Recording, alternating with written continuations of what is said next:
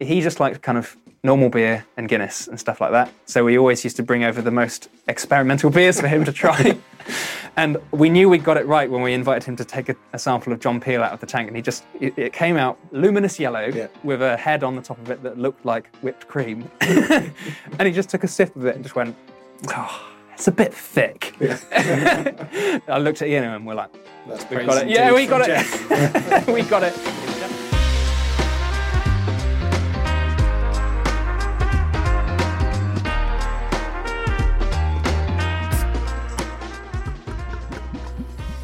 Hello and welcome to We Are Beer People, a podcast all about the many different people who help us enjoy beer.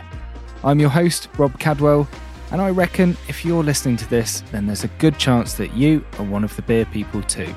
You might be involved in the world of beer, you may want to find out more about the industry, or perhaps you simply enjoy drinking the stuff.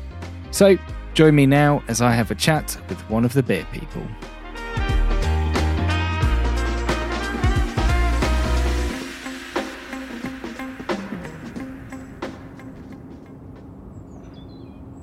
This is a story that begins with the welcome of the wood smoke.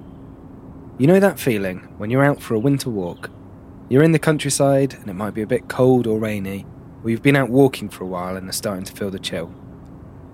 But on the edge of the breeze, you catch a smell of wood smoke, and not long after that, you turn a corner and see in the distance a pub down the lane.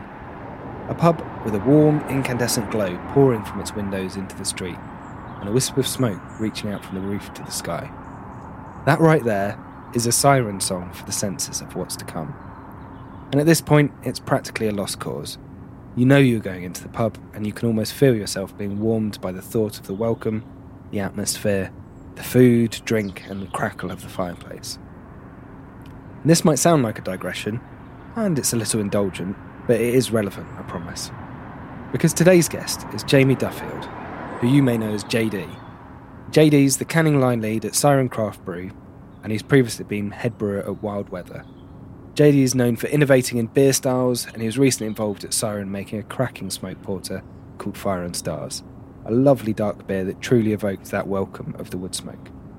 And JD describes himself as being interested in lots of things. Luckily for us, one of his many interests has been getting his head round brewing and packaging brilliant beers that we can enjoy. And we're going to hear all about JD's story of brewing, foraging for spruce tips, and here's a teaser. I may have asked JD to play us out with one of his other interests, so stay tuned for that. We're recording this in the George and Dragon, Siren's countryside pub in Swallowfield, and yes, the first thing I noticed was the smell of wood smoke when I arrived. And when I entered the pub, there was already a roaring fire ready to meet us.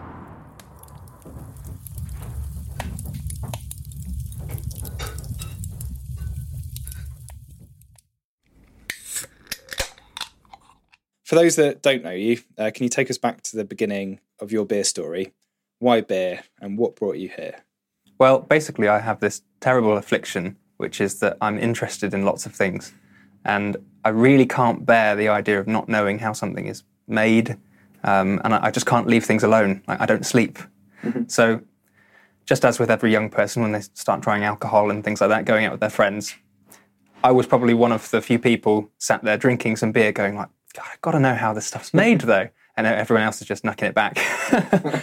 And my house just ends up being full of books. And when I had more time, I just used to spend a lot of time reading about things and then telling my friends, much to their boredom, and had a spell where I was doing sort of mechanical clocks and watches and taking them apart and putting them back together. And I bored the pants off my friends just going like, oh, did you know about this type of escapement? Isn't it really interesting that it works this way? And they're like, no, it's not. Not to them anyway. But I was fortunate enough, and I suppose this is the same story for lots of young people growing up when I did, that my friends also happened to be interested in beer. So when I said, hey, did you know about this aspect of beer? They'd be like, huh, that is interesting, actually. And not only is it interesting, we want to start reading about it too. So all of my friends, my close friends anyway, of which I've kind of got 3 or 4 of them that I grew up with, we all started reading about beer. We all started having a go at making beer at the same time. And it became just a slightly different way of going out every weekend to do something to do with alcohol our going out every weekend to do stuff with alcohol was actually kind of the making of it and the enjoying it and the sharing it afterwards. Yeah. So we had like a 4-person homebrew club, basically unofficially. So yeah, that was kind of the start of my beer journey. I guess I have always just liked being in a situation where you've contributed in some way to somebody else's good time. And beer is definitely the vehicle for a good time, traditionally so in the UK anyway. Every weekend you'll see people out sharing a beer for some sort of occasion. And I'm a big believer in not just occasional drinking, but drinking for occasion. And that doesn't mean like a birthday celebration or a particular season, but the occasion might just be catching up with a friend. That's the occasion. And so we're going to share a beer, and there's kind of a bonding thing that happens with that. So I guess I'm just trying to say that I've got lots of really fond memories of doing things like that with beer when I was younger. And then I guess you started off homebrewing. How long were you homebrewing before you were knocking at the door of brewers and asking to help? I think there was probably maybe a 5-year period where I was homebrewing. I mean, I'll come out and say it straight away. My first homebrews were awful.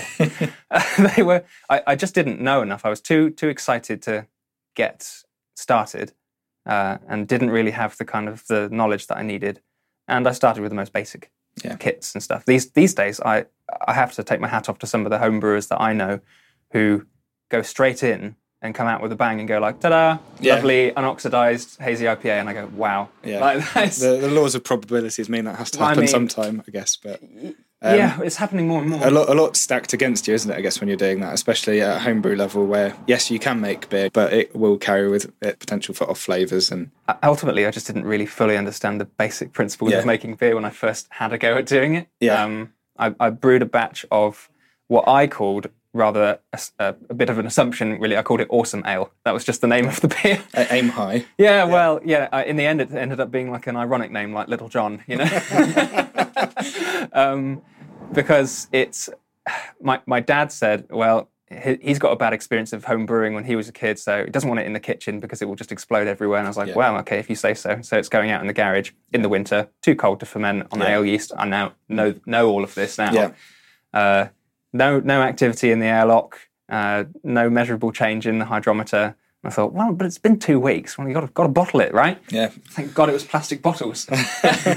So I had a few bottle bombs and ended up plastic ones anyway. Ended up venting those.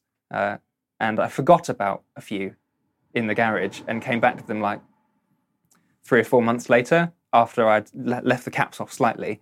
And they'd basically done their primary fermentation in the bottle on lots of different occasions. And 1 or 2 of them were palatable, with a really thick yeast cake at the bottom of each bottle. Nice. Very gentle pour on those. Or not if you don't know. Yeah, exactly. I was like, hey, this actually looks great. Oh. It's so clear. Yeah, I only did that with 1. I then went to university in Reading, which is kind of leads on to why I'm here, still in Reading now. And I was studying to be a primary school teacher with an arts specialism. So half of my degree was in the studio, and half of it was doing placements at 4 different primary schools. The idea being is that rather than a PGCE where you do a degree and then decide, I want to do the kind of add-on that makes me a teacher, your degree is actually focused on primary teaching from the very beginning. Yeah. So sadly, that degree course doesn't exist anymore. We were BA Ed students, so we would arrive on the scene as specialists in our subject with 4 years of good knowledge, learning everything from learning disabilities to how to support gifted children and things like that. And, I got to the end of my degree, and during my spare time, I had been working part-time behind the bar at the Ale House in Reading, and then I was the cellar manager at the Castle Tap for a little while. After that, I got involved in Reading Beer Festival. I ended up running the university's Real Ale Society and changing that from a group that only had about 5 or 6 members, only just enough to be technically called a society. And when I left, we had more than 50 and attracted lots of international students who would come and want to know about British beer, because if you come from a place where it's only lager, all of the cask taps and things like that were really interesting to them. So I look back on it now and go like, well, it was called the Real Ale Society, but realistically, we were kind of the home brewing and pub appreciation society. We weren't necessarily all ale drinkers because some of them were interested in how to make lager. So in a way, I look back and go, like, I wish we'd have changed the name, but it was quite heavily associated with CAMRA back then, and I don't think they would like that. Certainly not call it the Craft Beer Society. They wouldn't have been interested. So I finished my degree, and I think sometime in the last year of that degree, I decided that actually back then, I think I still had more to be excited about and more to learn about other things, and wasn't ready to start teaching other people other things long term as a career and go, right, that's it. Not to say you can't learn more stuff as a teacher, but it's a busy job and it will take up a lot of your life. My wife knows that. She did do exactly that, and I met her on that course, and she's still a teacher now. She doesn't have a lot of time for hobbies and interests, and I'm always a big hobbies and interests guy. So you're probably making up for two there. Yeah, definitely. Like I said, this terrible affliction where I'm interested in too many things. So I said to her that once we graduated, I would like to have a go at becoming a brewer. At the time, I just couldn't imagine something more exciting. You know, you wake up and go, I can't believe I'm being paid to do this. But without industry experience beyond working in pubs and bars, you kind of had to prove yourself in another way. And that was with beer knowledge, personal skills, those sorts of things. And when you do work behind the bar, you have the opportunity to meet a lot of brewers, especially a place like the Ale House where they are interested in coming in and sharing a beer with you, those sorts of things. So I met Chris Bingham through that and applied for a job there and just said, I actually applied for a job at all sorts of different breweries. I applied for a job at Siren at the same time. I applied for a job at Wild Weather at the same time. And Bingham's was just the first one that got back to me and said, actually, we have an assistant brewer's position coming up. It doesn't pay much, but we've got somebody moving on and you can take their role. And I was like, yep. Great. I'm still. I think at this point I'm, only just moving in with my now wife. Rent back then was not what it is these days, so I could afford to become a brewer while she laboured away in the classroom. What great fun those first few years. Really cool. And that was at Bingham's that was near Twyford. That's right. Yeah. I was really fortunate to sort of land there, and a few months later, the brewery won Champion Beer of Britain for its vanilla stout. I can't take any credit for that myself. I had a hand in the care of that beer, of those recipes, but this is all the previous team's work, and I kind of joined on at the right time for that. But we really saw us kind of being catapulted to only making vanilla stout for 6 months of the year, which is great fun. The curse of success there. It was a great beer. Really, it was a great beer, and I'm still good friends with everybody that I worked with there. The team at the time was John Wellatz, who now is the head brewer at Disruption, and Ian Morris, who's the head brewer at Electric Bear now. So at one stage, all three of us were head brewers, and Chris decided to take a step out of the industry for his own reasons, and now is more of a professional appreciator of beer, I think. That's fair enough. You definitely, there's lots to appreciate, isn't there? Oh, definitely. We can agree on that one. Yeah, but a big thanks to all those guys, because they were my leg up. They were my in. So with a few home brews beneath your belt, and I guess immersing yourself in beer culture, pubs, cellars, and all that sort of stuff, what kind of things were you having to pick up as an assistant brewer? It's everything from packaging. So Bingham's was 100% cask and the occasional bottle, although we did contract bottle. It's kind of cask washing, cleaning, all of the really important jobs that are the less glamorous ones. Those are the ones that you start out with. You soon show an interest for the recipe development side of things and for the actual beer production side of things as well. And so in the end, you're running the brew kit on your own when needed to. So you ended up in a small team where you've only got 3 or 4 people. You do have to do everything except for deliveries, in my case anyway. That's what I was doing there. Excellent. Brewery tours as well. Some of my favourite things to do. I went on a Bingham's brewery tour, I think, once, and get your jug of beer and all that sort of stuff. It's, really good. Yeah, that is a really nice one. The Bingham's brewery tour was nice and simple as well. You just walked in, sat at the brew kit, and were sort of had a conversation with whoever was doing the tour, while one of the other assistants came out and just kept filling your glass up with beers. What's not to like at that point? Yeah. I remember sitting there, and again, that was probably quite early on in my beer journey, and probably for the first time being able to see end to end like what a brew kit looks like. Yeah. And being able to appreciate it, right? It goes in here, it goes here, it goes here, and understanding that process. Yeah. Whereas before you might have looked at a big brewery and gone, I don't know, shrug at that, or it's sort of, I don't know, too small, but it was like a really good size to understand all of that. That size of brewery it makes you realise the step from home brewing to production brewing. You're always looking for 3 pots, aren't you? This is what I used to say on tours. Look for 3 pots. Yeah. One pot's got hot water in it. One pot you put the grain in with the hot water. The other pot, it gets boiled. Then there's other vessels for maturation and fermentation and things like that. But those 3 pots are in all breweries. Yeah.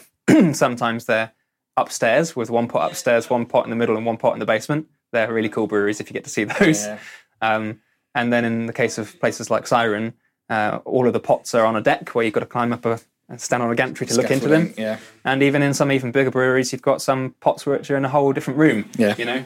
But there's still 3 pots. Well, it's Fuller's, and their pots are kind of sunk into the fabric of the building, so you can only see the top of the pot, but then you look in and go, bloody hell, that's deep. That's it. And you get breweries like that where they've got like a command centre where you run the brew day from. You're not sort of where, literally like digging out the stuff, are you? And all that. So it depends how hands-on you are for a particular brewery. But I guess that's all the thing that brings your differences and nuances to your kit and your brew day as well, of how that works. So how long were you at Bingham's for before you moved on? I think it was just less than 2 years. And that came as I've always enjoyed making new recipes. And that's what I was doing as a home brewer. I wasn't necessarily refining and repeating the same thing over and over again. And that's fair enough for some people. That's just not what I was doing at the time. I have always enjoyed experimenting with different flavors and ingredients and making beers that people will pick one up and go like, oh wow, I didn't. That's crazy. This is great. How have you done this? Like magic trick beer, like. So like white stout was always like a fun personal favourite of mine to brew at home, because the whole idea that you could shut your eyes and smell coffee and chocolate, put the beer to your lips, and it's kind of creamy and full bodied. You open your eyes and you go, ta-da! It's pale. Yeah. Psych. yeah, exactly. And I don't know, it's just like a silly gag, but I like it. Because Bingham's was a traditional brewery that made a pale bitter, a traditional bitter, an IPA, and variations on a theme for stout. Although they did do like monthly specials, these were once again traditional styles. You'd do like a smoked porter or a winter warmer, those sorts of things. And there wasn't really room in the repertoire from a business standpoint to do heavily dry hopped beers. We didn't have the equipment to do that. We didn't, and also the business wouldn't have been right for that either. So I, over the time I was there, just sort of gradually got to the stage where I felt like I wanted to do more experimental things. Mm-hmm. And Bingham's, through no fault of their own, wasn't the right place for that.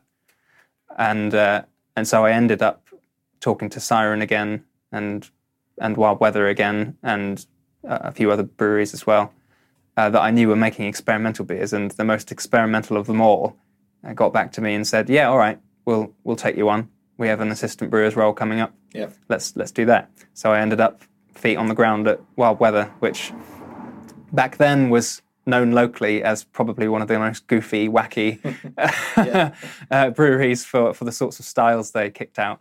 They had like a chocolate milk stout in their core range at the time, and I guess when you think back to that, like now that's quite commonplace that a brewery might have that, but back then there weren't many places doing that. I think we were starting to get, the start of the UK craft beer scene and hoppy beers and all of that, but not quite maybe the full range of pastry stouts and that kind of thing. Yeah, they were definitely ahead of their time with Ian Clark there pushing the kind of crazier side of things.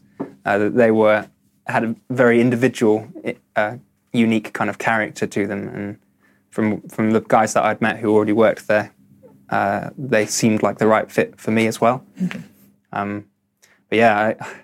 Back then when Mike Tempest was running the place, he always liked to start early and finish early, and so my first brew day, I was there at like 5:30 a.m. but like excited, like kind of enthusiastic. Got up at 4 a.m, like, let's go. That's always good. Yeah. So what was a typical day like at Wild Weather? Well, when I first started, it was not too different from the sort of operations you were doing at Bingham's Brewery, but we had collaborations coming in, stuff like that. I think day one we had a collab with Weird Beard, and that was my first opportunity to kind of meet another brewer from another brewery and make beer together, which was cool. Then even the first week we had Yeasty Boys in for a collab as well, and I still talk to all of these people now. It just shows that making beer with other people is a real bonding experience, and because you tend to go out for a pint and some food afterwards and chat to each other. You talk exactly as we're talking now, except they've got their own beer story as well. Definitely has echoes of your first experiences with home brewing and brewing together with your friends. Yeah. But now you're doing it at I guess, a brewery level. Yeah. So I think I was there for 6 years on the dot, and 3 years, just less than 3 years as assistant brewer. Yeah. And just more than 3 years as the head brewer there. And my role there, I started to take on a lot of the operations stuff as well, and things like the staffing, but there was recipe design, it was doing Meet the Brewers, it was doing a lot of production, it was doing a lot of training as well of new staff, and trying to be that leg up for them that people like Johnny and Chris were for me. And thankfully a good number of them are still in the industry, even though Wild Weather's not there sadly anymore. I just kind of wanted to pay that forwards, but it was a busy time. Really, really busy, really exciting place to work when we were in our heyday there. Yeah. What were your kind of favourite brews that you made at Wild Weather? There must be a few there. Wild Weather definitely had its own character and vibe, and my favourite brews are the ones where you see people smirking when they're talking about them. Either because they, for their time, were like really strong, but very palatable. Yeah. So that, when I first joined, they already had this recipe in the bank, but like things like Skadoosh, which was an 11% tipper before anybody else was knocking on the door of 8% in the local area. Yeah. But it was so like sneaky and drinkable that people would get skadooshed. They would have a can and go like, oh, that was nice, I might start on another one, and then get a few sips in and they'd be like laying on the floor. Trying to stand up at that point, yeah. And, obviously that I'm not advocating irresponsible drinking, but that was just one funny aspect of things. But yeah, wherever there was a smirk to be seen about a recipe, whether that was, we did a cockle and seaweed stout once, which was a really hard sell, the slowest moving beer for the sales team that we'd ever produced. But by God, it was delicious. Yeah. Yeah, there was this, imagine a bit like an oyster stout, but with a bit more kind of a briny, kind of chocolatey, full-bodied vibe. It was really nice. We even had like fans of Wild Weather who were buying cases of it to turn it into gravy for pies. Oh, really? Yeah, it worked so well, man. Yeah. Yeah, we brewed a beer. Probably the most infamous beer that I had a kind of direct hand in making there was what was called John Peel when it first came out, which was a banana milkshake IPA. It was basically ignoring the style guideline for milkshake IPA, which should be kind of, hop focused and pushing the kind of tropical ripe mango vibes, and then taking the word milkshake far too literally and going like, I remember milkshakes from when I was a kid. The banana milkshake IPAs like Yazoo and stuff like that. Yeah, let's make one of those.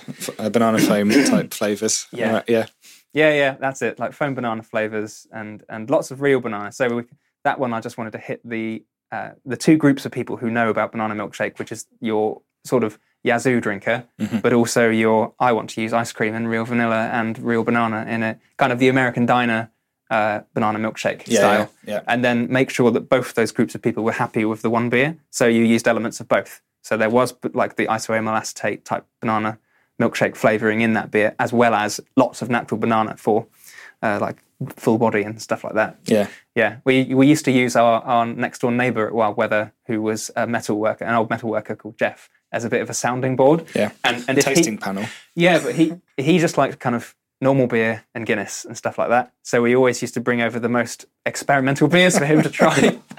And we knew we got it right when we invited him to take a sample of John Peel out of the tank, and it came out like luminous yellow with a head on the top of it that looked like whipped cream. And he just took a sip of it and just went, oh, it's a bit thick. Yeah. Like, I looked at Ian and we're like, that's praise indeed from Jeff. Yeah. We got it. If Jeff thinks it's a bit thick, then it's perfect. We've hit the mark here. Yeah. Excellent. Yeah, I had a great time working there. That's good. It sounds like Wild Weather would have scratched that itch for having many hobbies. Yeah. I mean, underneath all the silliness, you have to bear in mind that if you're the head brewer there, you have to make it work at the same time. You can't pull off a beer like that without having really meticulously studied exactly how you might do it. Yeah. And lots of people used to ask me, "Oh, do you brew pilot batches?" Believe me, if I'd had a pilot kit there, I would have used it. We just didn't have one, so I had to be. This is the pilot batch. Yeah, I just had to be super confident that the information I had gained in figuring out the nuts and bolts of that recipe was going to work. Mm-hmm. And more often than not, they were built off previous recipes, so you weren't going in like completely blind. That is one of the misconceptions, I think, of when people imagine brewing experimental beer. They imagine that you're starting completely blind. But if you've baked a cake before and you're going to make a different flavoured cake this time, they're all cakes. You know the basics of making cakes. If you don't make the cake that you were intending, fair enough. It will still be cake. It will probably still be nice because you know what makes it not nice. Yeah. And barring anything unexpected happening, you'll always end up with a nice beer at the end of it. And people often said, like, "Oh, did you intend for it to turn out this way?" Occasionally the answer was no, but it's really nice though, isn't it? Mm-hmm. We've just changed the marketing around it. Yeah, exactly. Yeah. Has to be flexible on those ones. Our homebrew club there's a phrase about it'll still be beer. It might not be as intended, but you'll still have beer at the end that you can drink and enjoy. Yeah, I used to say it's still a data point. That's it. You'll learn from that and you'll go on and iterate. And if you've pushed the envelope out so far, it's out the window. Yeah. Then you have a very wide net of data points to pull different silly things from. Exactly. Yeah.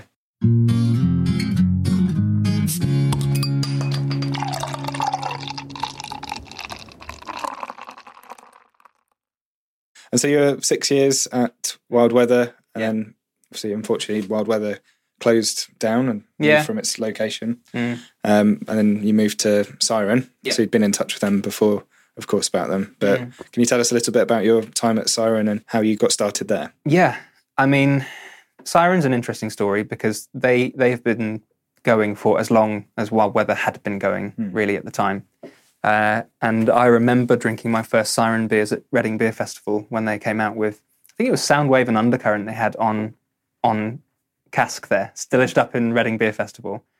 And they blew me away. They were so hoppy compared to everything else there. And they were absolutely different from all of the other range. And I thought, wow, this is a brewery to watch at that time.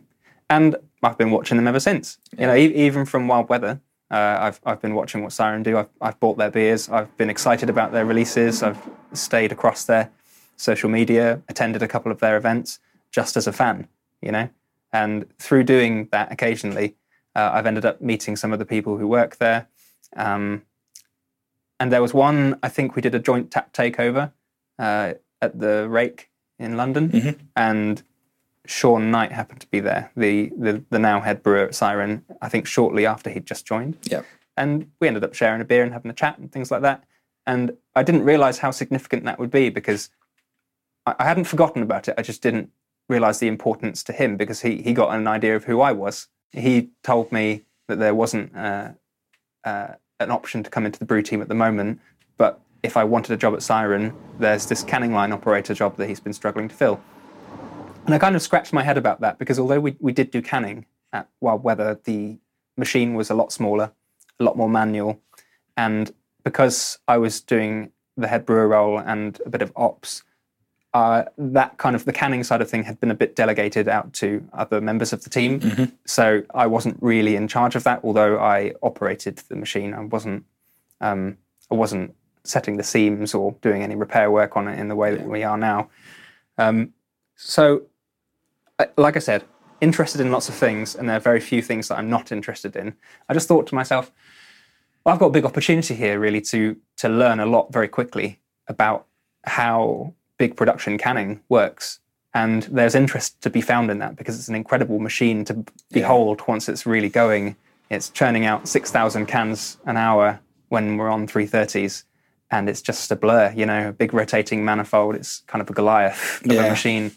I always find those mesmerising. Very satisfying about watching the line running well. I just, wish that it did that without my inputs. But they're so complicated, aren't they? And there's so many things happening. So I guess you had to learn all about that and how they work and how to troubleshoot it and that sort of thing. Yeah, I was transparent with Sean. I basically told him that I would put my best foot forward. He was quite keen in having somebody with a lot of brewing background in that role, because things like oxidation is a big deal. It's important to get right, and if you come from a brewing background, then you have an appreciation for the product that's in the can. I think you do get a lot of people that apply for kind of canning roles who come not from brewing but from other canning positions. So whether they're doing like beans or sodas or it doesn't matter, the machines are quite similar. So having that head on my shoulders, I was I think just able to even do kind of sensory check the beer in a way that your usual canning person wouldn't. Yeah. So not that I find any off flavours in them, but I could. I could do that. And I think early detection of anything like that is going to save so much time, money, beer, all those sorts of things if you can do that. Yeah, definitely. It's strange that there was so much to learn so quickly that I just had to jump in with both feet. I dug out the manuals for all of the machines we had in that room, and I took them home for like bedtime reading. Oh, wow. Yeah. And like, my colleague at the time, David, was like, yeah, that's very impressive, but like, what are you doing? Like taking the manuals home, man? Like, get a life. But ultimately then you'd come in the following week, and in any downtime I would walk around the machines with the manuals open and sort of compare the technical drawings and go like, oh, that's what that is. That's what that does. So then, I mean, it's helped massively when it comes to troubleshooting. So like, if ever you're working on new machinery, I hate to feel ignorant about it. I hate to just kind of watch it run, and when something doesn't go right, call someone else. Although that is what you do have to do when you're dealing with expensive machinery. You can't just jump in and go, I know how to fix this. Yeah. But at least you might know where to start, I guess. You might even say, I've seen something that doesn't look right, because it didn't look right it didn't look like this yesterday, and I know what that bit is. So even just to have some verbal input and say, how about checking this? Or have we looked at that? Is a useful thing. And, we're sort of 9 months into that journey canning at Siren now, and I feel really kind of comfortable. I wish I could say that I'd seen every problem that there can be. And yet, like, I was just showing our new lead brewer the box maker machine the other day, and like first box came through, some problem with the machine. I was like, I've never seen that before. So this never happens to me. But he saw me troubleshoot it, and he goes, oh, so that's how you troubleshoot. Yeah. And it turned out not to be what I thought it was. It wasn't even anything that had happened in like the last year. But I guess you've then had the opportunity to brew as well at Siren. Yeah, so far I haven't led a brew myself, because the kit is really different to the stuff I've worked with before. The concepts and all of the knowledge I have in my head is still there, but the actual procedural knowledge is what I don't yet have. You could say like, oh, well, I've driven vehicles before, but it doesn't necessarily mean you would be really good at driving a lorry. Yeah, it's a bit like that. But because the team at Siren know what my background is, I am being brought into recipe development conversations, and not just brought in, but encouraged to say, look, if you've got an idea, share it with us. If you see something that you think we could change with our procedure, share it with us, justify it, explain your thoughts. We want to hear from you. So it's a really encouraging environment. That's brilliant. It's really refreshing to hear that. Yeah. And, I know Sean is working really hard to instill that in people, to make it easier for people to put ideas forwards. And so I thought, okay, I'll throw a few ideas into the wind and just email him a few concepts that I had going around my head, because they don't stop. Even when you're not production brewing, you still wake up in the night and go, smoke pour. I hope you're enjoying our chat, and if you like what you're hearing, there are a few things you can do that will really help us out and help other people find the podcast. Number 1, follow or subscribe to We Are Beer People podcast wherever you get your podcasts, and leave a review or rating. Number 2, share the episode on your socials or even in actual real life. And if you want to stay up to date with all things We Are Beer People, you can visit our website, which is wearebeerpeople.co.uk, where you can sign up for a monthly newsletter, and you can follow us on social media at We Are Beer People, all one word. And if you have any questions or comments or want to hear from any particular beer people, send me a message via the website or on social media. Now, back to the podcast. The smoked porter, Fire and Stars, is the beer that I can say kind of that I have led. I've wrote the grist for it. Sean put the nuts and bolts together in terms of how it would work through our system, and I also smoked a portion, not a massive portion, but a portion of our own malt over the used Caribbean chocolate cake spirals. Very nice. Yeah. I honestly, I smoked myself as much as I smoked that, because I was doing it in a tower smoker and in batches. I was out there for best part of 9 hours. Yeah. Yeah. I had my pillow that I sleep on at home still smelt of smoke after I'd gone for 3 showers. Wow. And it was everywhere, like in my beard that I had at the time. I warned Emily, I said, I'm quite smoky and my car is going to be quite smoky for a little while after that. And I think even she was surprised at how smoky I was. I walked into the tap yard at lunchtime, midway through the smoking session. I was stood at the bar for less than 30 seconds before somebody went, "Is something on fire?" And I was like, "It's me." Just me, yeah. It's me.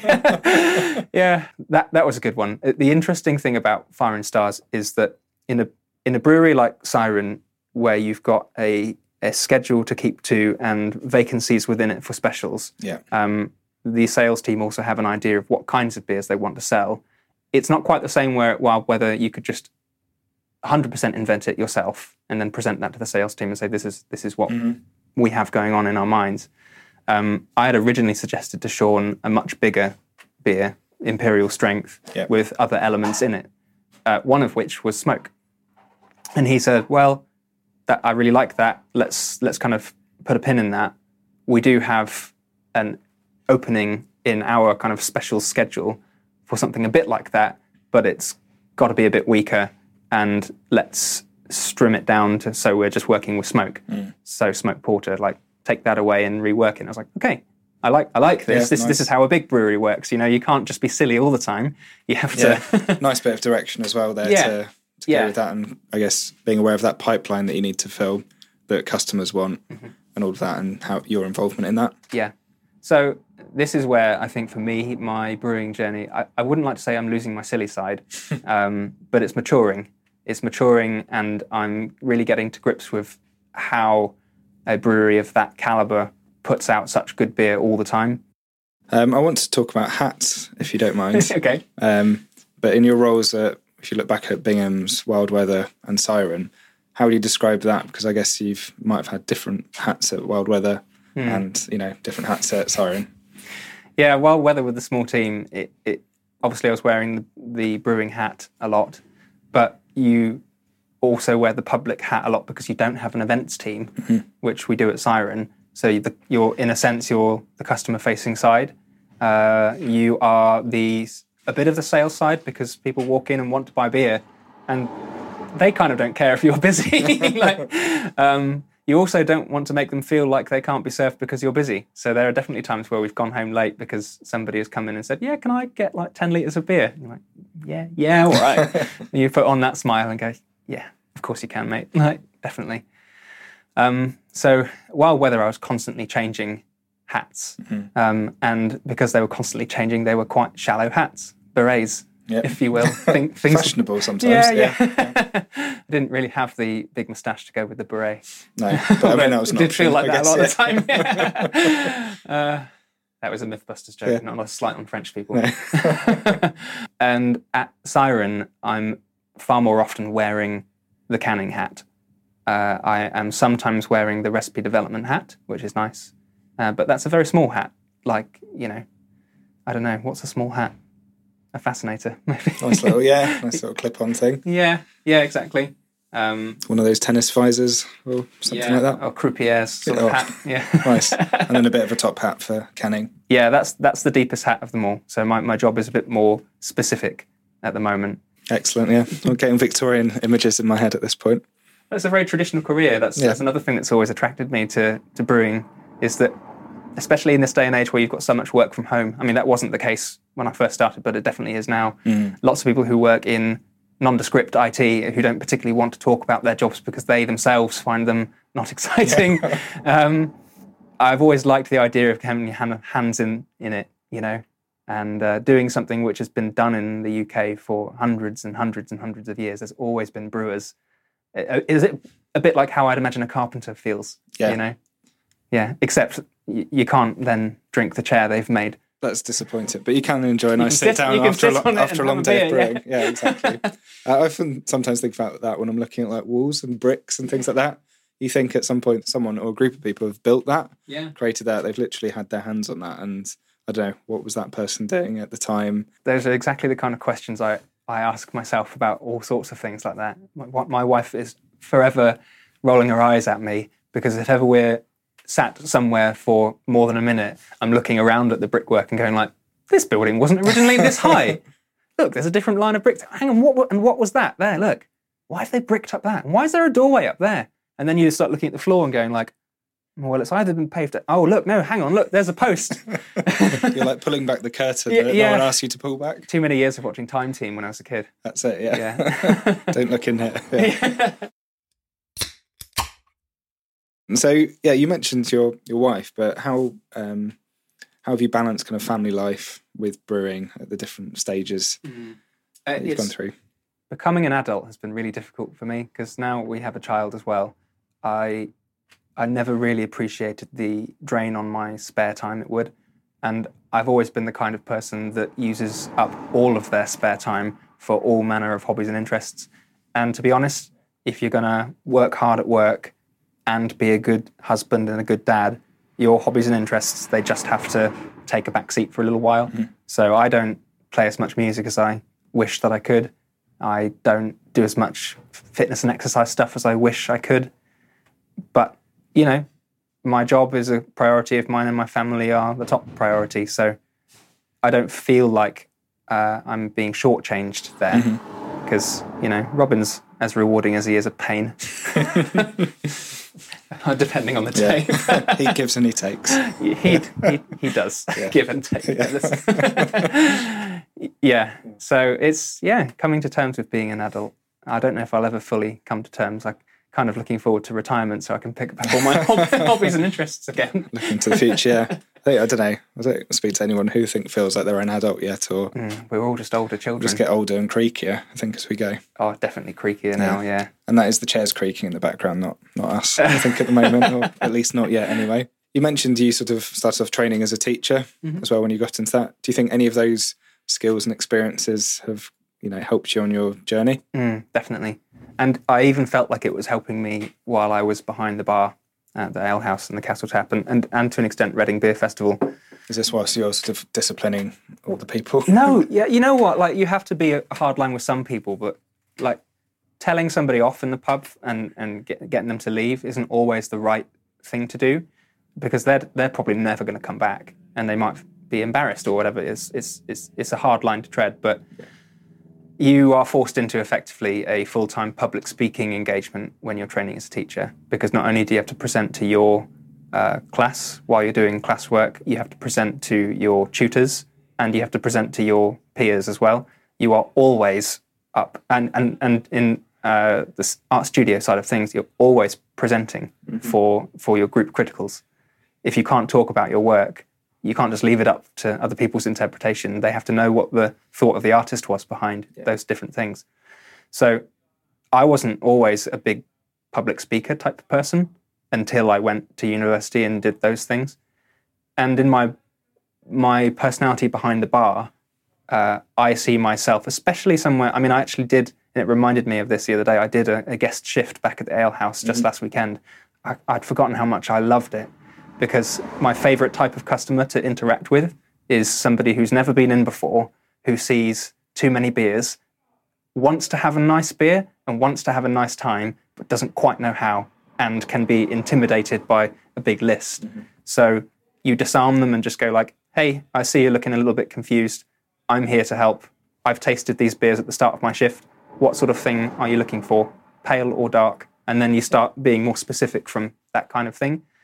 So you're almost giving that kind of customer the pastoral care making them relax. And, they've come into your pub because they want to have a relaxing drink or something like that, and you're facilitating that. They will be better off for your advice on it, and they may even decide to have something on your recommendation that they would not have gone for, and you broaden their horizons, and then they come back and say, I really enjoyed interacting with that member of the bar staff there. So that's definitely one of my favourite things to do, and definitely a benefit of gaining that public speaking side, and that trying to understand the other person. Because, kids misbehave a lot, but they're misbehaving because they think they're doing the thing that either they want to do or they think they're doing the right thing. And seeing why they're doing certain things and coming to them from their perspective, you can do it with adults too, because ultimately when you're at 5 to 11 and everybody's had 5 or 6 pints, it's a little bit like managing a class of children. Yeah, maybe that's why people do it, Absolutely, yeah. Could you tell us some of your all-time favourite beers? So this year we had a beer by Hop Butcher called Extra Green Neon Relish, which... I love the name of that. Yeah. It was in a big green can with a cartoon can of pickles on the front.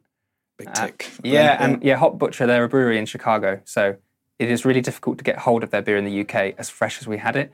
And it was jackpot. Complete potluck. We went into a bottle shop in Bristol and picked one up. And you never really know with American beers how well they've travelled over here, because I've been let down a couple of times when we've had imported beers that have been stored warm, even for a short period, and they kind of lose their shine. You could have cracked that beer in the kitchen downstairs and I'd have smelt it in the attic instantly. Wow. It just filled up one of those huge hop aroma it was an 11% Citra and Sabro triple IPA. Oh. And it just came out.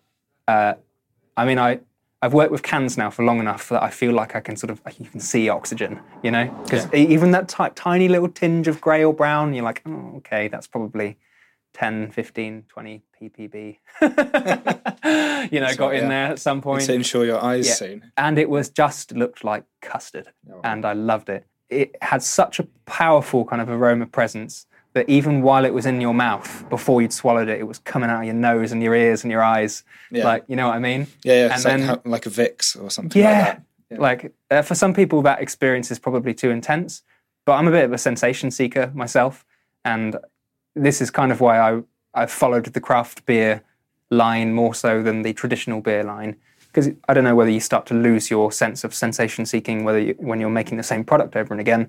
It's a different kind of pride, You listen to podcasts where you're talking to Pilsner Urquell and Budvar and stuff like that, and they really take pride on the fact that their recipe hasn't changed and is the same, and they get such a kick out of that. For me, I'm always looking for something to kind of latch onto next. To see where you can go with the ingredients. For moving things along or changing them around or making, that's why artists are still making new songs now, rather than all folding up their computers and going, there's enough good songs out there. Well, there's already the same notes, the same chords, and everything. Yeah, and there's still new things to be done with music too. But this particular beer really stood out to me. It quite literally blew my head off, and it was so pungent that even after you'd finished it, I didn't want to eat anything, because I was still sort of, the inside of my head was saturated with Citra and Sabro, and I was just there breathing in and out of my nose hyperventilating. Well, trying to breathe slowly as well, so I didn't waste it. That's really nice. So every now and then you'll get a beer that blows your pants off like that.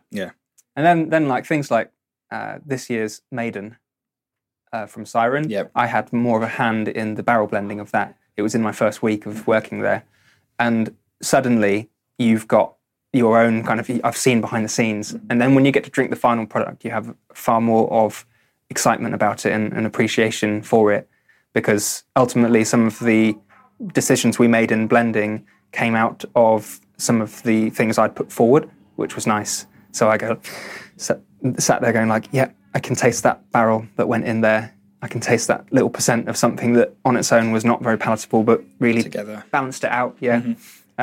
So I really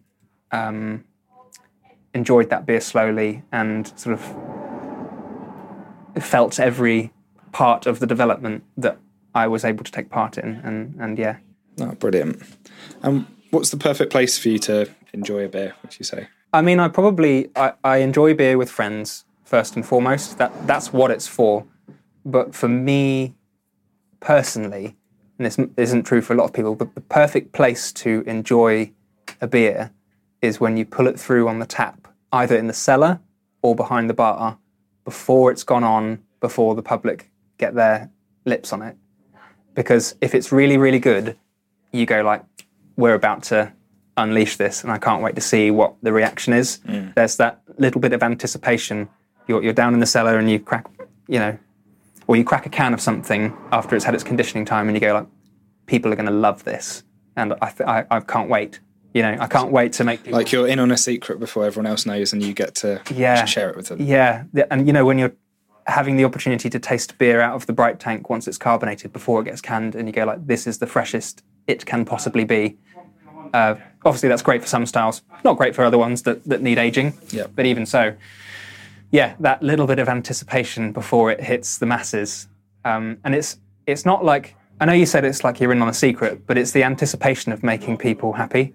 You go, we've done a good job here, and people are going to be happy when they drink this. Maybe more like you've got good news to share. That's exactly it. Yeah, that's exactly it. That sense that when you walk into a room and you do have some really good news, non-beer related, you're excited to share it. It's that exact, whatever that feeling is. Yeah, when you're kind of fizzing and you go like, guess what, everyone? You've won the lottery or something like that. Yeah. Yeah. What are you most excited about in beer? One of the things I'm excited about the most in beer at the moment is that we're seeing more attention giving to the traditional producers that are still going. Mm-hmm. So on other podcasts I listen to, I've been listening with intent to the breweries like Schlenkerla, this Smoke Beer and Bamberg and stuff, and all of their old-timey ways of continuing their tradition. And it's just really nice that we have those things to talk about, because in a world where you're constantly pushing for the new thing, it's easy to forget the old thing. But the old thing is only still going because it's great. It's really, really good product. It stood the test of time. That's exactly it. So I like that there's more attention on that sort of thing. The notion of craft beer as it arrived in the UK, I feel like I was kind of drinking age when people started using the word craft beer, but that came over from America, and in my opinion it started to mean beers influenced by the American trend of brewing, and there ended up with a bit of a harsh line being drawn between traditional producers in the UK and craft beer producers, to the point where a customer would come in and go, what sort of beer do you make? Is it trad or craft? And I see that line starting to disappear now, because, let's face it, making a really well-kept traditional cask ale is, if anything, more of a craft than banging a load of dry hops into a cylindrical tank. Yeah. So the word is expanding. People's appreciation of those styles is expanding and becoming less divisive, which I like. Have there been any people that you'd say have been particularly instrumental in your career? Aside from the people who employed me, of which I'm very grateful, I think I've now met so many brewers and producers in the industry that it wouldn't be fair to single out a single person and say, like, you really did it for me.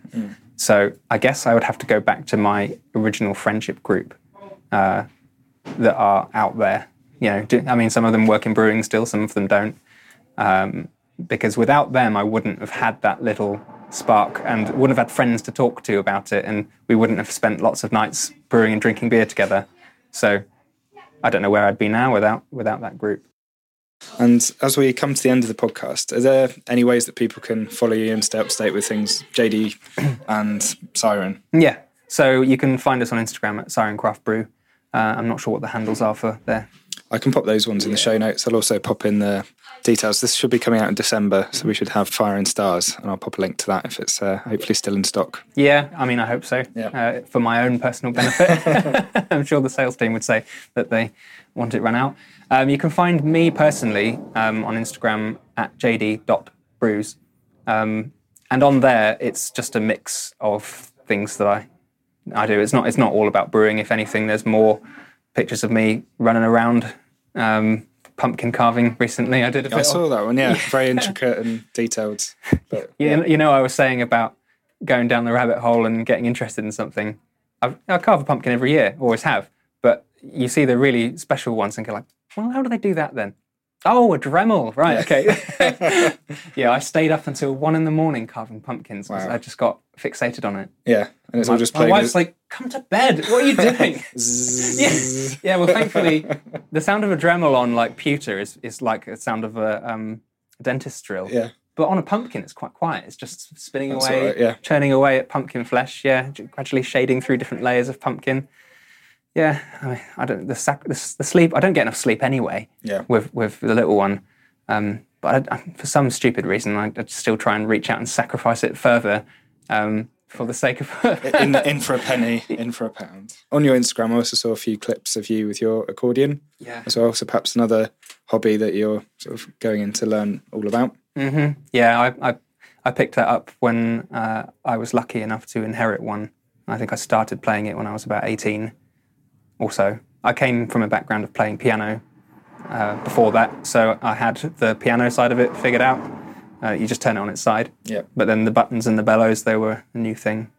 Yeah, I don't have as much opportunity to practice and get better at it than I used to. So every now and then, whenever I have the rare, few and far between free day, I spend a couple of hours playing, and hopefully, if I can play sort of once a month at home alone, then I can prevent what I have learned from disappearing. Yeah. So I'm in a holding pattern at the moment with the accordion playing. Now, I did ask JD to bring his accordion with him to the pub, as you do. So stay tuned to hear him play. And right now, let's talk about spruce. Can you tell us about spruce trees? Yeah. And how you got into brewing with those? Yeah. So always in the pursuit of a different ingredient, something that somebody wasn't using. I used to leaf through the back pages of some of the, like lots of homebrew books. They'll give you all of your IPA recipes and bitter recipes and stuff, and then they reserve the chapter for weird stuff at the back. And so you'd look. There was one called "The Joy of Homebrewing." Can't remember what edition it was, but by Charlie Papazian, and he had a one-pager on spruce beer, some notes on it. And I just thought, well, that's really interesting. Like you flavouring a beer with something that wasn't hops, or trying to balance it with something hops. And he described the flavour that he got out of brewing with spruce as cola-like in a evergreen kind of woody sort of way, almost like dandelion and burdock, traditional, rooty. I don't want to say piney. I always resist saying piney because it's not a pine tree, it's a spruce tree, but I'll get to this next bit in a minute. It contains lots of pinene, that terpene, which is why it smells the way it does. Yeah, it's a real fine line, isn't it? Or it's a sliding scale you can get for those between terpene and cola or orange sometimes. Yeah, exactly. And I was reading this book and I just looked out the window and we had one tree in our garden when I was at university. I was sharing a house with those same friends. We all ended up living together for some strange reason. It was quite a funny story. And it looked right. And I was like, okay, let's read up on spruce trees and see if I can get it identified. Sure enough, it was a spruce tree. Was brewing spruce beer that very weekend because by the grace of somebody up there, I had seen that page at exactly the right picking season and had ingredients to brew a pale beer. So brewed that. And I have a really strong memory in my mind. We used to invite friends over to share the beers that we made because you can't just make, gallons and gallons and gallons of beer and drink it between four of you. Unfortunately. Yeah. Well, we used to invite our neighbours over and things like that and have parties for our friends. And it was just a nice, sunny kind of summer evening because that's when your spruce beer you made in the spring is kind of at its best. And I was just sat under the tree, not talking to anybody or engaging with anybody because it was shady and they were all in the sun. And you just look across the group and you see them all drinking spruce beer. And I've got a glass of it in my hand. And you sort of look up at the tree. And I did something stupid, which I still do now, which is just give, cheers the tree. And I did that on my own and nobody was watching. So that's a really powerful memory of facilitating a good time and doing something a little bit interesting. And just introduced all those people to a flavour they'd not come across before. And it tasted great. So when I had my interview at Wild Weather, Mike asked me, if you could brew one beer, what would it be, commercially? And I said, spruce beer. And he's like, oh, God. I thought you were going to give us the golden nugget. At least you were open at the start. He knew what he was getting into at that point. And he's like, what do you have to do to make that then? I was like, well, you have to pick lots of little bits off an evergreen tree at exactly the right time of year. They don't weigh very much, but you probably need loads to make a commercial batch. And he's like, this is not the golden egg. This is not the golden egg. But we did in the end brew a batch of that, and I needed help to pick it because it is so labour intense. The very first batch we picked with just 3 of us, Mike, Matt and myself, and that was just enough to make sort of a half-sized batch. And then I thought, well, there we go, it's worked, it's sold out, people have enjoyed it, I've got my little kick from making a commercial spruce beer, and there really aren't that many breweries doing it. So the next time around, I wanted to make a full-size batch, and I can't quite remember how the conversation started, but I ended up making friends with Darren at RAB, Reading Amateur Brewers, and we saw a mutual benefit in having volunteers from RAB come out for a bit of a tasting session at Wild Weather, a picking session out in the forest where I could make use of their sort of free labour, and the opportunity to share what I had learned about spruce trees and, well, you pick spruce tips at the point where they begin growing. You share that information and you make a day of it. You take a couple of beers out into the woods with the permission of the forestry manager. It all has to be done above board. It's almost like you're taking out a school trip as well. You're looking after a group. You're responsible for them, and you take them back and have a few beers. Then the beer gets released and you all get to do that thing where you sit down and go like, cheers, trees. That was good. And I have to say, it probably is my favourite, if you want to call it an achievement, my favourite thing I've done so far is making that connection with RAB and having that, because that trip then grew and grew and grew until we had like 25 or 30 members out. And you're in that picture, aren't you? I am the big one where we're sat down at the forest track. It almost looks like a full team, football team photo. Yeah. But we're all out in the forest and we've all got our malt sacks full of spruce tips. As you do. Yeah, and it's turned into a day that everybody looks forward to. So to have that effect and to have that influence on other people and win them over to being interested in something that I thought only I was interested in, to the point where, independently of me spearheading it, they were doing a BJCP sanctioned spruce beer competition, a national competition, where you had entries coming in from all over the place, as well as the RAB members. And judging that, I just sat down and thought, like, how did I get here? Yeah. Like, what a cool thing to be sat in a room full of other now spruce beer enthusiasts. I don't work for Wild Weather anymore, and so we were lucky enough that the forest that we got the trees from was just behind us. We with the help of the forestry manager, he highlighted some trees that he wouldn't mind us picking from, and they were all together on their own and not used for forestry operations, so they weren't for logging or stuff like that. Siren is a bit of a different thing. It's a much bigger kit, and you'd need a lot more to do it. And I'm not saying that it's a no, but I'm yet to convince the powers that be that this is what we should do, or that I'd like to do. I would love to do one. I really would.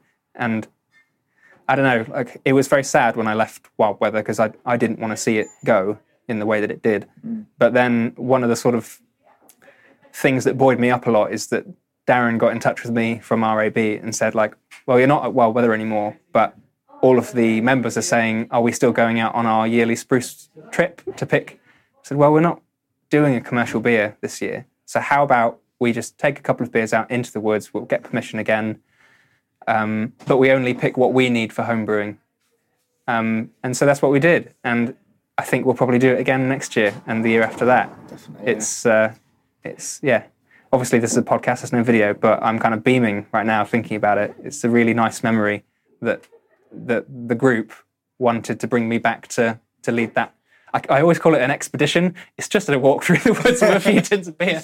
That's all right. We have backpacks. Yeah, and the weather's always been kind of favourable for us, but it's one day it's going to absolutely pee it down and everyone's going to hate it. Yeah, I think you've been blessed with good weather so far. Yeah, we have. Yeah. But I think that's another example of facilitating good times, right? And it's a two-way street. Yeah. And if you zoom in, yes, those people for some reason are going into the woods and picking the spruce tips, but they're doing it together. They're learning stuff. They're doing something brand new, and all that. And it's good that it's gone back the other way, I think, and everyone's enjoying it. And I love your phrase, "Cheers to the trees." Yeah.